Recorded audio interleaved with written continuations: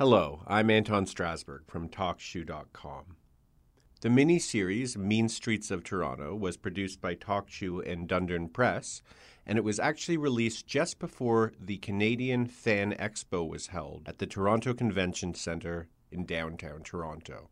As a way to introduce this series, as well as having a free-flowing conversation about true crime, Dundurn Press put on a panel discussion hosted by Richard Crouse about the authors and the novels involved in this podcast.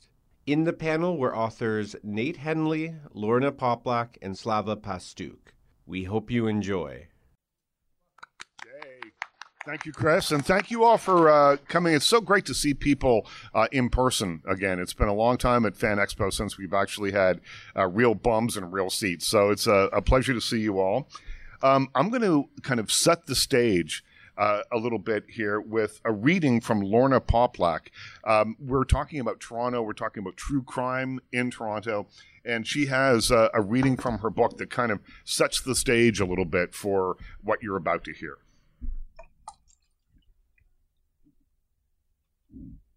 One moment while I find the place. Aha. Hello, I'm Lorna Poplak. This is my book, The Don. And I thought this would be a useful introduction because the name of our panel is The Mean Streets of Toronto.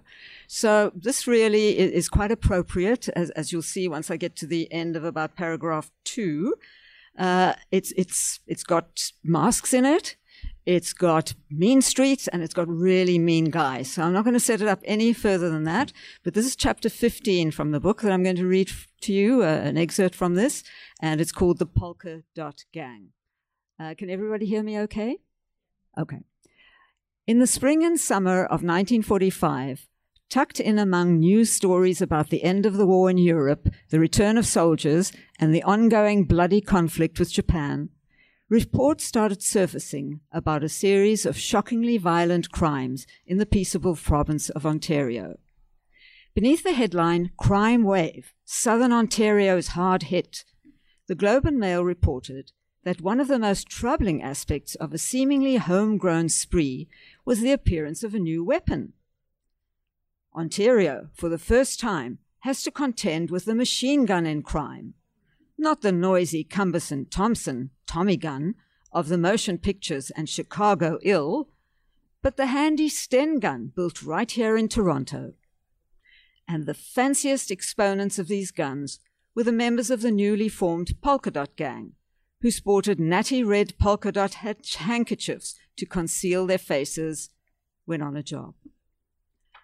The polka dots specialized in holding up, robbing, and brutally beating watchmen before smashing open or carrying away the safes they were guarding.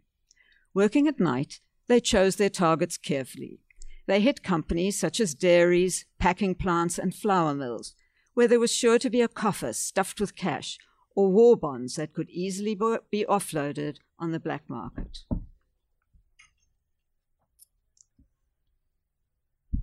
After several very successful heists in small southern Ontario cities, the gang decided that it was time to hit the big time.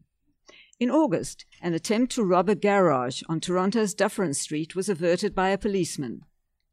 After firing at the officer, the thugs got away in a car.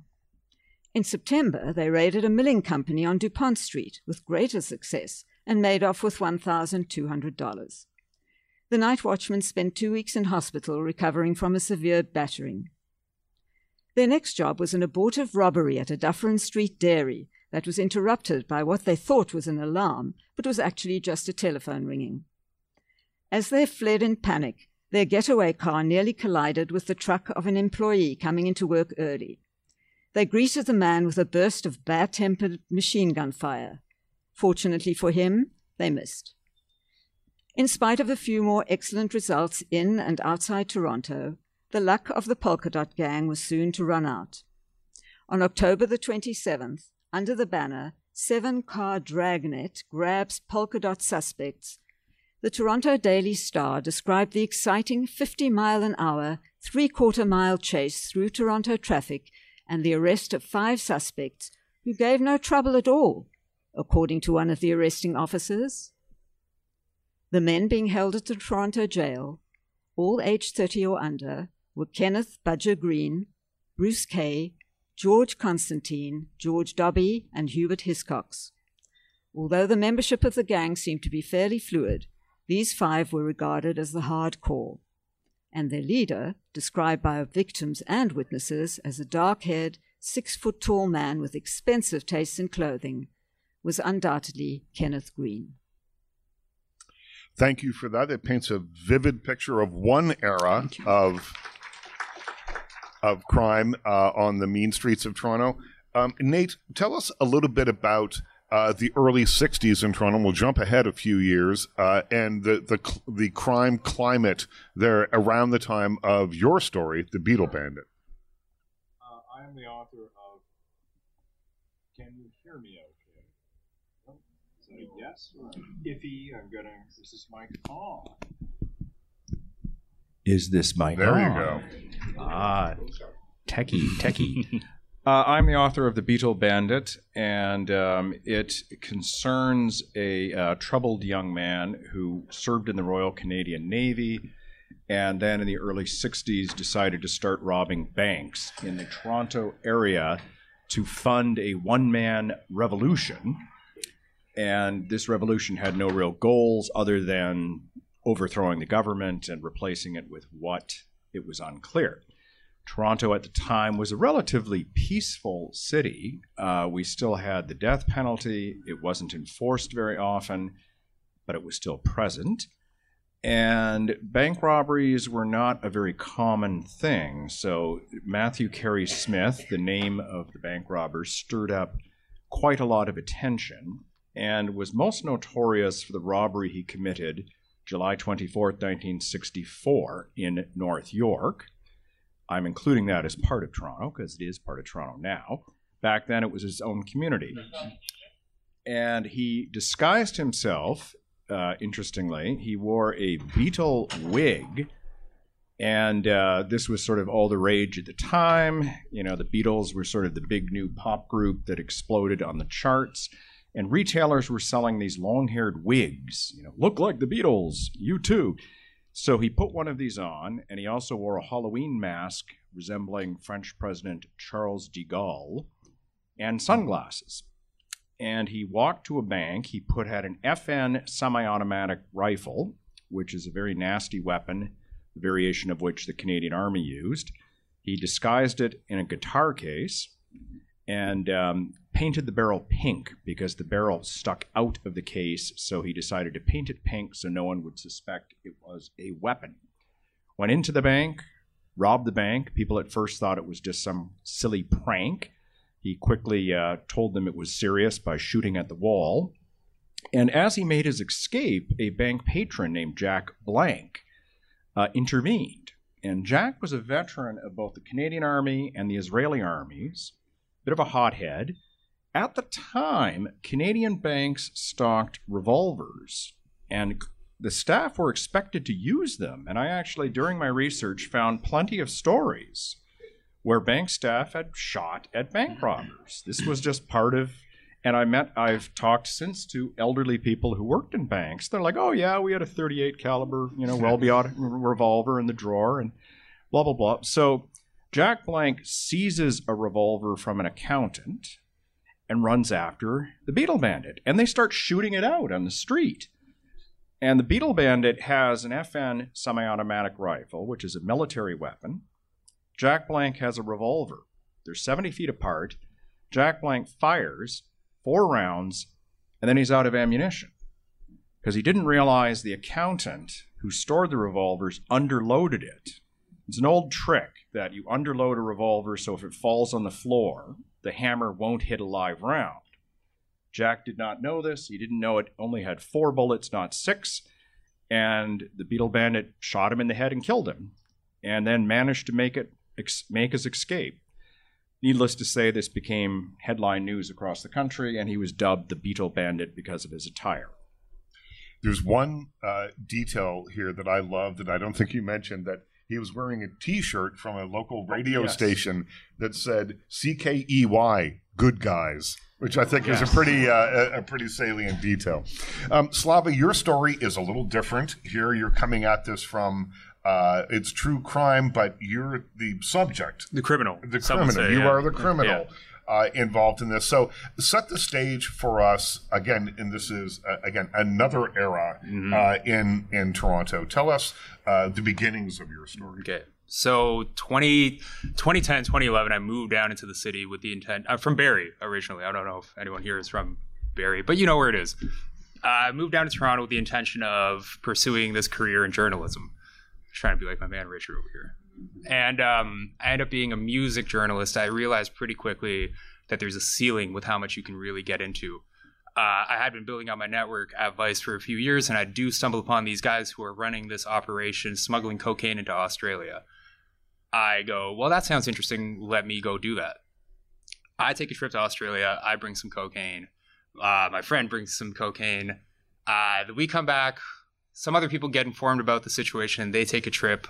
Their trip doesn't go the way ours does. That is to say, successfully. They find themselves in jail. As a result, I find myself in jail here. I actually just got out 3 months ago. I was in jail for 2.5 years. And I came out in April of this year. I wrote the book while I was in jail. And my understanding of crime now is a little different because... Well, actually, funny enough, I met some people in jail who were in the Dirty Tricks gangs, who you guys may have heard of. They're probably around the same time frame as the Polka Dot gang we just heard of. But because of that, I do have kind of a different angle that I come to the subject with. But my book is primarily about trying to do things to impress the wrong people and finding yourself in a sticky situation as a result. We'll talk more about your time in prison because just from our conversation outside here, just before we started the panel, it's a much different experience than you might think. It's not like Oz or one of those other television shows we've seen. So we'll talk about that a little bit later on. Lorna, I want to come back to you. You've written a book about the Don Jail. When it was opened, it was called A Palace for Prisoners, but it never lived up to its promise. Anyone who knows anything about the Don knows that's true. What happened? Well, there were actually two Don jails. The main focus of my book is the original Don jail. As you can see from the cover of the book, it's the building that still exists today at the corner of Gerrard Street and Broadview. And when it was originally conceived, it was based on the most progressive penal philosophical and architectural principles of the time. It ended up, it was a long story, but it ended up based on the Auburn system, the prison system. And all of this went back to the teachings and the writings of John Howard, who investigated prisons of his time in Britain in the late 1700s. He found them terrible, and he suggested all sorts of improvements. So these improvements were supposed to be incorporated into the jail. And they were. It was based on the Auburn system. But the unfortunate thing was that the system was not really functional because the cells were what was supposed to happen was that people were supposed to be in the cells for a short time at night and then be working on the fields and sort of interacting socially, but not communicating. That wasn't part of the deal. During the day, coming into these small cells at night, and then just being there overnight and thinking about the wrong things and their wrongdoings, and then sort of going out and working in the day again. But it didn't work that way because the cells were so small, not even a meter wide, no toilet facilities, no sanitation. Eventually, and very soon, I can't even say eventually, but pretty soon, the jail got overcrowded. It was built for a population of 50,000 people. By the time the 1880s came around, it opened in 1864, the city consisted of 150,000 people. It never coped. So basically, the model was flawed from the get-go, and things just deteriorated and degenerated from there. There was corruption in the prison. There were, the usual prison stuff, gangs, and so it became a terrible building, and it was called, by all and sundry, the Bastille, Toronto's Bastille, some people called it, or a cesspit, or a hellhole. So the deterioration was pretty swift. And Nate, let's talk a little bit about Matthew Carey Smith, who you describe in the book as an intelligent but troubled young man. and his case fueled a national debate about guns, about capital punishment, and insanity pleas. And tell us a little bit about how sensational this case would have been in the early 1960s, and what exactly the debate around the insanity plea was, because there's more than one kind of insanity plea, and this is kind of the case that defined that, I think. Right. I'm going to skip some content, so I'm not talking for 30 minutes, but needless to say, Matthew Carey Smith was eventually caught. And what happened was his lawyer had very little defense, because there was multiple witnesses who saw him kill Jack Blank, which was the crime he was charged with. And so he realized the only way he could really sort of get his client off was through an insanity plea. And here's where things get a little granular, because, well, first of all, as Richard noted, there's a couple different things that are going on here. There is, at the time, you could say my client is so insane he can't even be put in court. Like, he's just so far gone. They quickly decided, no, he's good enough to stand trial. So he's going to stand trial, but we can still use the insanity defense, and it won't acquit him per se, but it might prevent him from getting hanged. And at the time, if you were found not guilty by reason of insanity, it did not mean you could just walk out of court, because what it meant was usually you'd be put into an institution, like penitentiary, and you could be there for decades. So it was sort of a softer form of incarceration. But it became this raging battle in court of Matthew Carey Smith's mindset and his intent. And here's where things get a little bit complicated, because there is a legal definition of insanity and a medical definition of insanity, and they're not 100% in sync. That the definition that they used in court in 1965, which is when Matthew Carey Smith was on trial, was based on the British system, and basically it was, is the person charged with this crime cognizant that they did a wrong thing? Like, are they sensible enough to realize that what they did was not ethically nice or, morally nice? The McNaughton rule is the sort of short term of that. And so they went back and forth, and the defense brought up various doctors who said Matthew Carey Smith is schizophrenic. His mother was diagnosed with schizophrenia and was institutionalized. Matthew Carey Smith himself was diagnosed in the early 1960s with schizophrenia, but was never really given full treatment. And so there was a debate, was he schizophrenic? The prosecution said, no, he's a sociopath. He knows exactly what he was doing. He ran this sort of household where he would rob banks and basically give money to his friends. He knew exactly what was going on. So it became this big debate, and that sort of became the crux of it. And part of the debate was fueled by Matthew Carey Smith's father, who confusingly enough was also named Matthew Smith. I called him Matt Smith just to distinguish him. He desperately waged a campaign to save his son, because Matthew Carey Smith became one of the last people in Canada convicted and sentenced to hang. This is 1965, okay? And his father desperately wanted to get him, not get him out of jail, but just prevent him from being hanged. So his father did a number of interviews with Scott Young, who was a big newspaper man at the Globe and Mail, and is the father of Neil Young, rock star. And these editorials, again, they did not say he's innocent. They did not say, let Matthew Carey Smith free. What they said was that it's inhumane to hang a man in Canada, and this fed into a huge debate at the time, because the Liberals were in government, and basically they were just commuting every death sentence. No one had been hanged since 1962, at the Don Jail, by the way. Last hanging in Canada, double hanging, 2 people, 1962. And so it became this raging debate about the death penalty, bracketed with sort of in the insanity pleas, because there was concern that he was just faking insanity. And on the other side, they're saying it's inhumane to hang someone who is obviously psychotic and badly needs some kind of treatment. It fed into that. Capital punishment was officially abolished in 1976, but we still have the insanity plea, although it's been through various permutations since Matthew Carey Smith's era.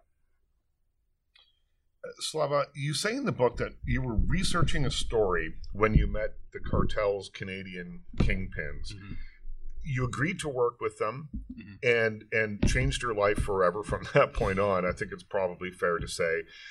What was your mindset at that time? What was going through your head? You touched on it a bit in your first answer, but tell me a little bit more.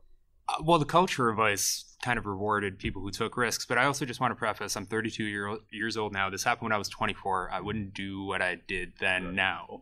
But that being said, it was presented in a way that, like, these guys, they all met when they were going to school in McGill. They ended up meeting these connections that allowed them to traffic cocaine from South America into Las Vegas. They would recruit Canadians to go to Las Vegas, pick up a new set of luggage that had the cocaine lining the inside of the bags, and then take that and fly it to Australia, where the cocaine could be sold for a premium, maybe 3 or 4 times what you would be able to sell it at in the Western market.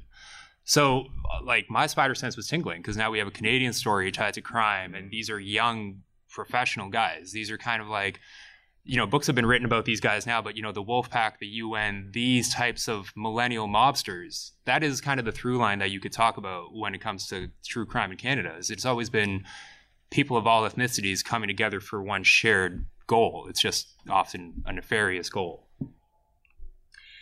And you say I wouldn't do what I did then now. Is that a result strictly of age or prison or the way that everything worked out? What is it? It's a good question. I'm not sure. I feel like right now I wouldn't even want to pursue a job at Vice, because that was something that blinded me. Being a 20-year-old coming from Barrie who just kind of had stars in his eyes, I'm able to go to Brooklyn every 3 months because of this job. For sure, I want to double down on that. I want to explore that to the fullest. And when I look around at my peers who are kind of advancing in that job, what are they doing? Oh, they're talking to ISIS terrorists, or, you know, they're embedding with white nationalists. And now I've stumbled upon, again, like, I really did stumble upon these guys from the music scene, right? And I do explore this in the book, and I'm not sure if it was edited out, but a lot of my entrance into the world of crime came from the world of music, which you were covering. You were writing a great deal about for Vice. That's right. Yeah, I was the Toronto rap guy. And do you miss those days? The writing about music? Yeah. You could write about music right now for free. You could open up your phone, you can go on twitter.com, and you could let everybody know what you think about an album. I feel like it's lessened quite a bit. I am fortunate that, you know, I've met people who I looked up to in the world of music journalism as a result of that job. And that's kind of what I take from it. Not so much what I did, but who I met. Right. Lorna, tell me what the history of the Don Jail tells us about the evolution of Toronto. The evolution of Toronto. I would like to think that it does tell us something about the evolution of Toronto. I'm not so sure that it does. I wrote the book as an act of memory, I think. I think this was one of the things that drove me, was when I was writing my first book, which was called Drop Dead, A Horrible History of Hanging in Canada, I found that the Don Jail played a big role in this particular story, because people were hanged there. As Nate mentioned, the last 2 hangings in Toronto took place there, in Canada took place there in 1962. So the Don Jail was a big player in that story. And I think that the death penalty is gone now, so that's a good thing. So I suppose that is good. But I don't really know, because I'm conflicted. Because I feel that the Don Jail is a different edifice now. It's I guess it's been turned around. It went through a heritage transformation. So from that point of view, it tells a story of what we lived through. So it does invoke memory. But, when I look around to see the prisons that we have with us today, I don't know if there's been any real improvement. So I'm quite conflicted on that score. What does it tell us that it took so long to shut the Don down? People talked about what a hellhole it was for a decade before they really did anything about it. They basically had no alternatives. I do document in the book some of the other things that they tried, some of the other institutions that were opened up. There was a Toronto Central Prison, which was in the late, sort of at the turn of the 19th century. That was even worse. That was supposed to cater for men. And, there was all sorts of sort of vile acts carried on there. The Mercer Reformatory for Women, again, really an awful place. And then they opened up the eastern wing of the Don Jail in 1958, which when the Heritage Don Jail, I'll talk about the old building, calling it the Heritage Don Jail, closed down, that sort of took over. But it had been running for a while. And basically, the city just couldn't cope with the number of criminals that there were. Or rather, let me not say the number of criminals, because a lot of people who were incarcerated were not really criminals. Some of them were just people with mental or emotional problems who were warehoused in jail. But there were criminals, and there was just no other alternatives. So the jail hung along for a lot longer than it should have. Nate, let's talk about some of the nuts and bolts about actually writing about true crime. There's a quote here that I have from you. You say your books are about writing the truth using techniques borrowed from fiction, such as scene setting, dialogue, character development, and foreshadowing. How, for instance, do you incorporate dialogue into a book like The Beetle Bandit? There's a fair amount of dialogue in there. This is not a work of fiction, though. So how do you work around that conundrum? I guess it seems kind of counterintuitive. Sure. I was quite trying to sound like I'm going to blow my own horn, but in The Beetle Bandit, one thing I made clear was that all the dialogue in the book is sourced. That anytime anyone says anything, it is from either a newspaper article, a court document, a legal document. Matthew Carey Smith gave a long confession to police, and I quoted from that. And I would source it. I wouldn't claim that I never spoke to Matthew Carey Smith, given that he died the year I was born. I am very much in favor of things like that, be it scene setting, dialogue if possible, in true crime. I'm a bit wary, though, when an author tries to sort of get into the head of the killer. Like they'll say, Jack the Ripper walked down the street and was feeling in a bad mood. Well, we don't even know who Jack the Ripper was, so it's a bit presumptuous to claim you're inside his head.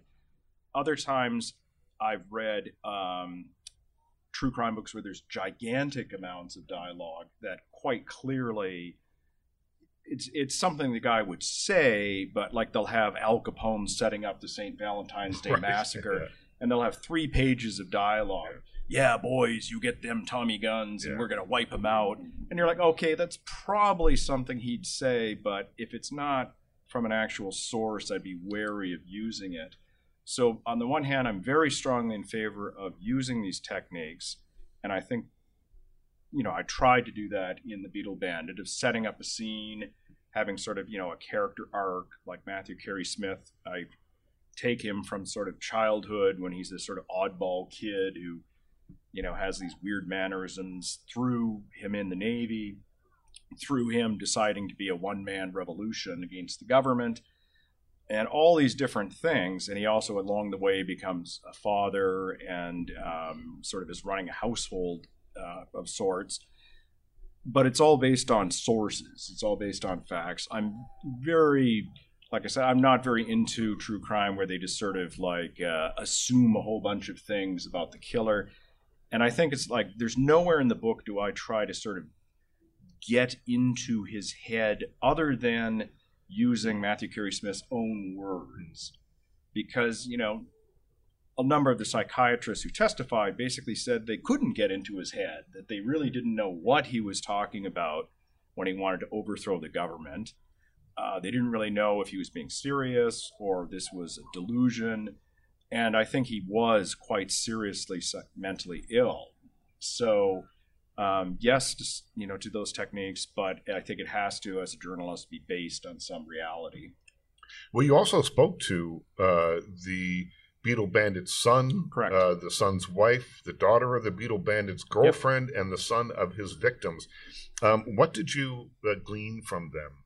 Yeah, that was quite an experience because I had sufficient information from.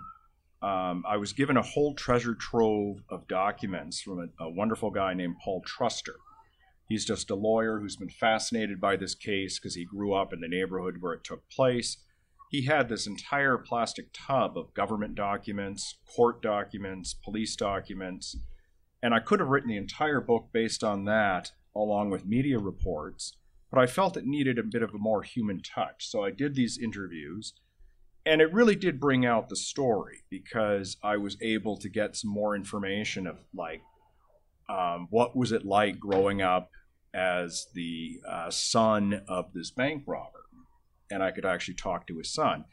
And the most pertinent interviews I did was with Jack Blank's son, Stanley, who was 14 years old when his father's killed. His parents go to the bank to prepare for a family trip. And the next thing you know, he hears all these gunshots and these cops show up at his house to tell him, well, your father's been killed. And you could still sense this sort of rage coming from him, even at, I think he's like 70 now or so. And that, I think, really added a human element to this book, that it wasn't just this wacky vigilante named Jack Blank. This is a real human person who thought he was doing something heroic. At the same time, having interviewed the Beetle Bandit's son, you realize that the Beetle Bandit wasn't just this cardboard villain. He was a real person who had obviously severe issues. So I was very pleased to be able to talk to all these people, and I spoke to the accountant who underloaded the pistol, Carmen Blank, who sadly died shortly after I spoke to him. But it was quite amazing talking to this guy. He was a guy who also, at one point, he was shooting at the Beetle Bandits, and I interviewed him, and I interviewed people who witnessed this gunfight. So that was the one advantage of doing something that's historical, but within living historical memory, because it was 1964, so there's still people alive who experience this firsthand. Slava, again, your book, it comes from a different perspective because it is your story. And I found it fascinating talking to you just before we came on stage, talking about being in prison and what it was like. So run me through what it was like. When I think of going to prison, I think of Oz, I think of Rikers Island, I think of things like that. Your experience was a little different than that, but it's fascinating. All right, let me take you through it. Let's say you leave here right now, you get arrested. Yep. Okay.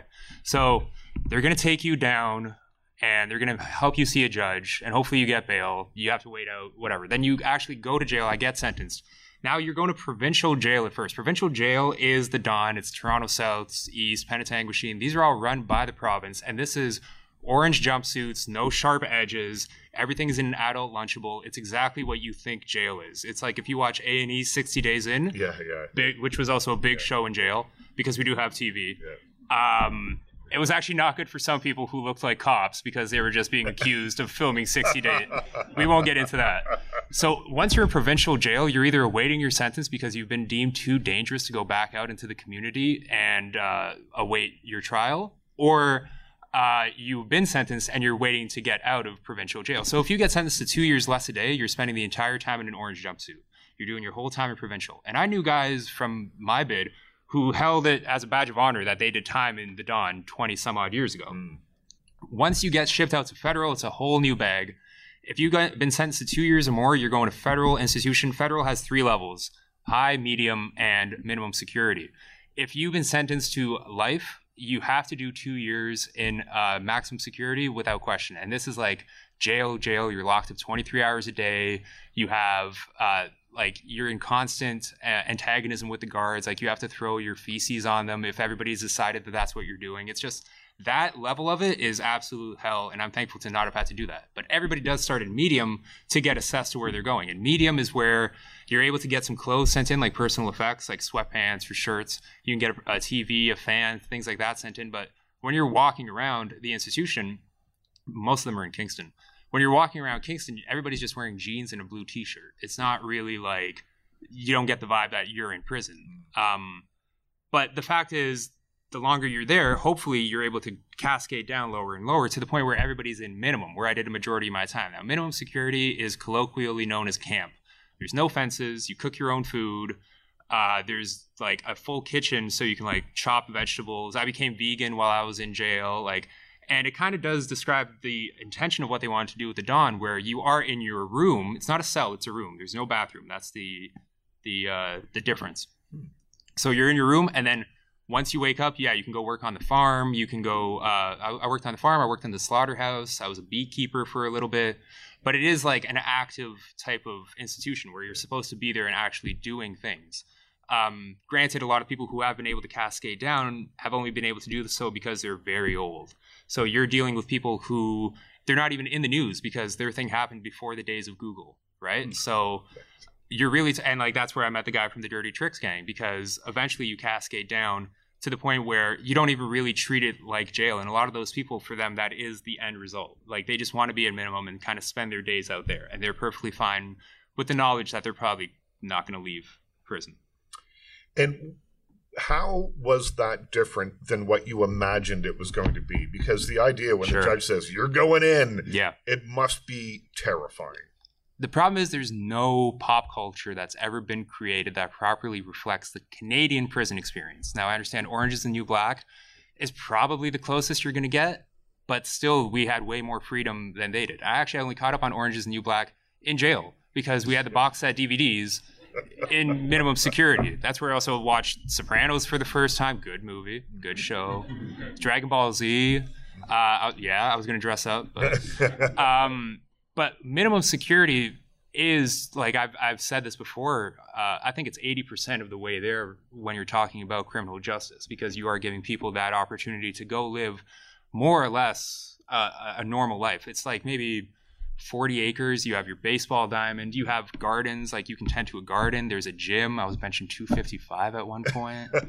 But minimum security is kind of like a small town where everybody's trapped there. And the populations are fairly low. It's 170 to 200 people. So you're not really like overwhelmed with too many people. This is in medium. It goes in minimum. In medium, I think it's like 500, and then max is, again, 500. But there's like 18 guards to one person in a max.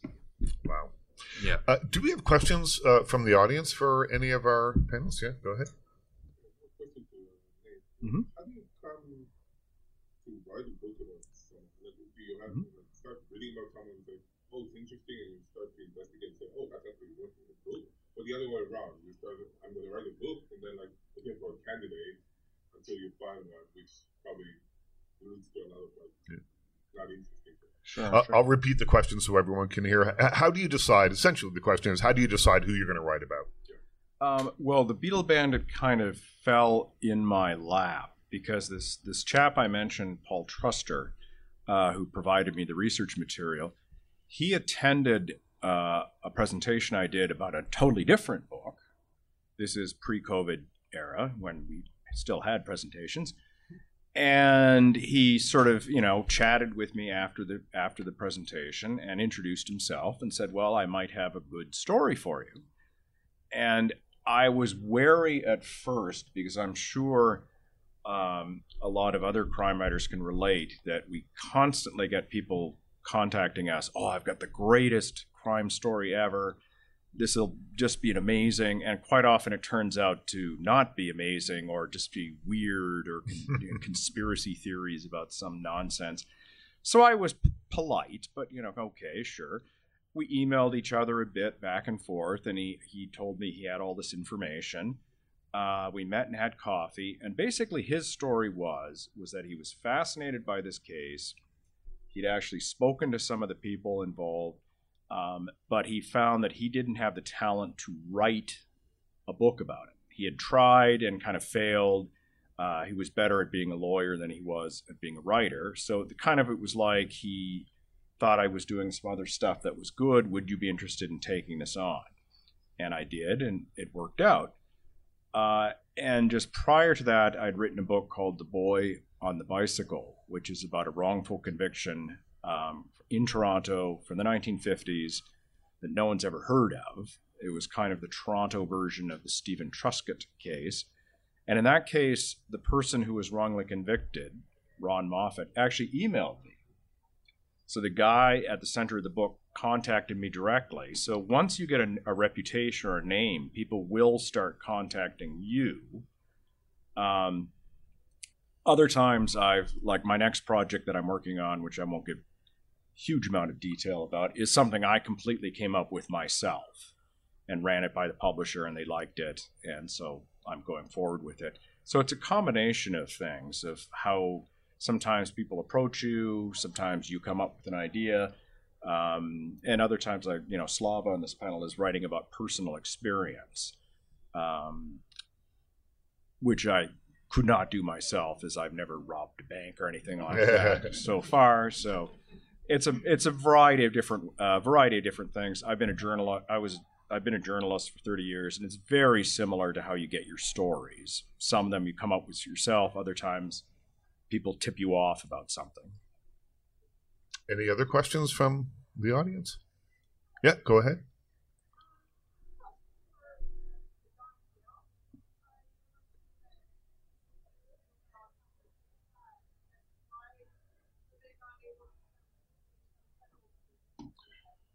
Why was the Don the only option that they had, is essentially the question for Lorna. Well, the Don jail was the main jail in Toronto.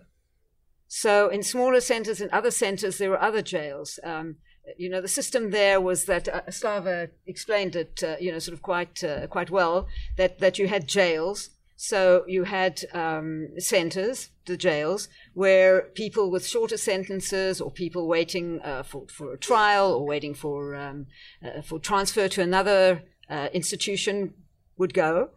But the main jail in Toronto was the Don jail, and Toronto was a big centre. So people were sent to the Don. Other questions? Yeah, go ahead. Slava.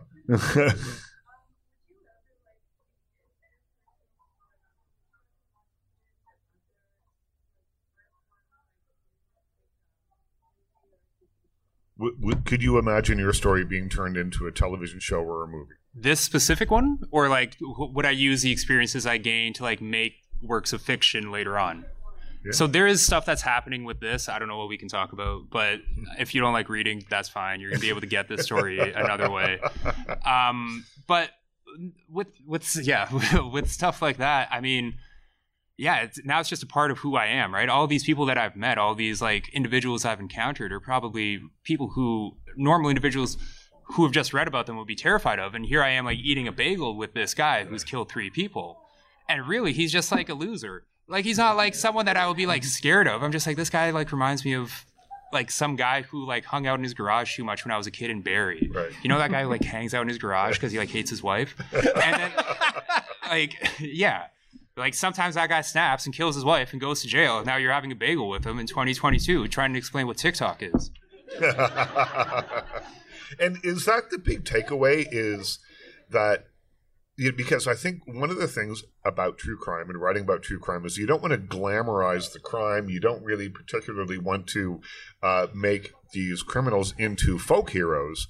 Sure. And your experience seems to suggest that most of them that you've met, or many of them, are far from that. Yeah, I feel sometimes crime is politicized, right? That's just the nature of it. And depending on, I don't know how many of you guys are from Toronto, but in 2004, there was that year of the gun, right? Mm-hmm. And we had Jane Kriba, who was the face of that terrible shooting in Foot Locker. 2018, our gun crime rates were as high as 2004, but we just didn't have, exactly. Some people would be surprised to hear that because it wasn't politicized in the same way. And because the face of that was not an attractive blonde girl named Jane Kriba, it was Smoke Dogg, an aspiring rapper who got gunned down in front of the Rivoli. So crime is political. There's no way you can kind of shake that, but it's just, to what ends is it being used? What agenda is it really promoting? And unfortunately, a lot of the people who are being made into folk heroes or folk devils are just normal guys like anybody else who just made a terrible decision at one point in their life.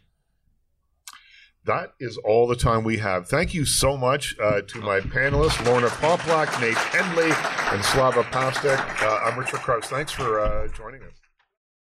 Thank you for listening to this panel discussion. If you'd like to learn more about any of the authors or books discussed in this panel, visit dundurn.com.